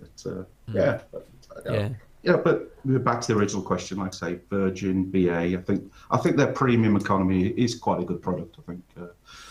Well, we're going to get Nev to sit down with you at some point and do a proper NPE, and we'll get sort of the nitty gritty and the nuts and bolts. That's the plan, Adrian. Nev is going to sit down with you and do a nice extensive NPE segment. Yes, absolutely. Yeah. So I think you are the man to talk to when it comes to the passenger experience. So give yourself a little bit of a plug, Adrian. So you are in the manufacturing business, which is very exciting because the plug UK away. is rather guilty of being a service industry. So it's nice to hear somebody still makes stuff. We do, yes. I've got my own company, as you know, ICAM Solutions Limited, and we do industrial control systems, factory automation. So it's very good at the moment, very busy. Expanding into different industries as well, so that's kind of interesting. So, are we allowed to ask further questions, or is it all a bit hush hush at the moment? No. We do automation systems. We're lucky enough to get into some car factories, some very exclusive car factories, and we were in JCB recently, so I know Nev goes there. So I'm sure you've popped into the yellow tractor company. I have indeed, quite recently. So I'm very, very pleased and very, very proud of my company, and it's going the right way. So yeah, it's great to be actually manufacturing something in the UK. So definitely. Long may it continue. Keeps me busy, that's for sure. And I'll tell you what, seriously, because I do keep mentioning this, and we are going to have to sit down and do this at some point. We are going to have that Brexit show that I keep talking about. God. And, anyway, moving swiftly on. Adrian, we'd love to have you on that, actually. As a manufacturer, it'd be great to sort of have a bit of a, a chat about that sort of thing. I've got an idea. Shall we do the show like that, but shall we do it after March the 29th? Not before. There you go. Absolutely not. It's much more fun to guess, because that's what everyone else is doing. Let's be honest. But, actually, Nev, I thought you were going to tell us all about that particular person you were sat with on the train a few days back. Let's not do that. No. Yes, I was coming home from London quite late one night. In fact, what was it? Was it Thursday? It was Thursday. Wednesday or Thursday, wasn't it? Yeah. But yes, Boris Johnson was on the same train as me. And we had a bit of a chat. Did you? Did you not have your you didn't have your Tascam to hand? Oh, I'm very sorry to hear that. No, I didn't actually. No, but he was being bothered by a few people as well, which I thought was a little bit unfair, because all he wanted to do was just go read home. his paper and go home. I think. To be honest, a small part of me was sort of slightly surprised to discover that he was in cattle class. Well, Chiltern Railways only has one class, right? On those services, but it's okay. It works. Never mind. Anyway, that is where we're going to have to wrap up episode number 233. Adrian, thank you so very much for joining us. It's been a real pleasure to have you on. Thanks for having me on. Always a pleasure, absolutely. As I say, and seriously, as a manufacturer, we're going to have him on when we have our Brexit chat, aren't we? Because knowing all things aviation and all that. But, and don't forget as well, like we said earlier, we are going to do a special segment with Adrian, and Nev's going to join up with Adrian and do a special MPE segment all about that. So that'll be awesome. Indeed. So don't forget, you can find us over at www.planetalkinguk.com. We are on Twitter at planetalkinguk. Don't forget us on Facebook as well, where you can catch up on the ins and outs of what we're doing and stuff on Facebook. And also don't forget, on the website you can go on the store page and grab yourself a PTUK t-shirt on there. Which is we send all around the world. In fact, I just brought one round here today. Actually, you have for actually, one yes, of our because we've got one to because I'm hand delivering. Hand delivering. Matt's that good. He's hand delivering. Yeah, so you can grab yourself a t-shirt on there as well. There's also some pictures in the gallery, I think, from Farnborough as well. You can click on there. There's some pictures on there from our recent trip to Farnborough 2018. You can see those, and click on there, have a look, and find out more about us as a show. Indeed, yes. So if you want to follow us on Facebook or Twitter, so basically search for us on social media, put into your various, because we're on Instagram and all sorts. So as long as you search for Plane Talking UK, that's Plane Talking UK, you'll find us on social media. Please do send in your audio feedback. We had some audio feedback this week, which I'm looking forward to playing out in the coming weeks. Yep. And it's podcast at planetalkinguk.com. That's podcast at planetalkinguk.com. And I think we've still got some footage left from Farnborough. We've got Farnborough and loads of Seething footage and also, lots yeah, left to play. Got lots more to come for that, so that'll be nice to play out in the coming weeks. Yeah, indeed. Excellent. Yeah. So, Nev, thanks again, as always, for joining us today. Pleasure. Hope we all have a good day, and hope everyone has a nice Sunday. And Adrian, Indeed. again, thanks for joining us and taking time out your Sunday to be on the show. Hope you're well and have a great weekend. What's left of it. Thank you, guys. Appreciate it. Thank you. Well, that is where we bring episode number 233 of the show to a close.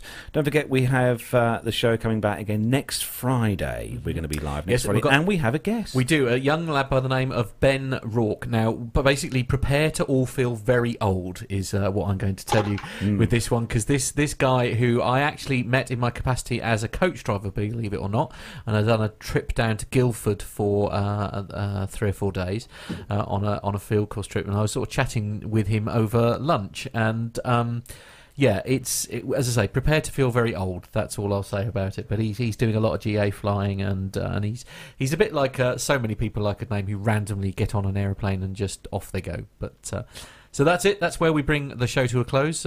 Say goodbye, everybody. Bye, everybody. Bye-bye. Bye.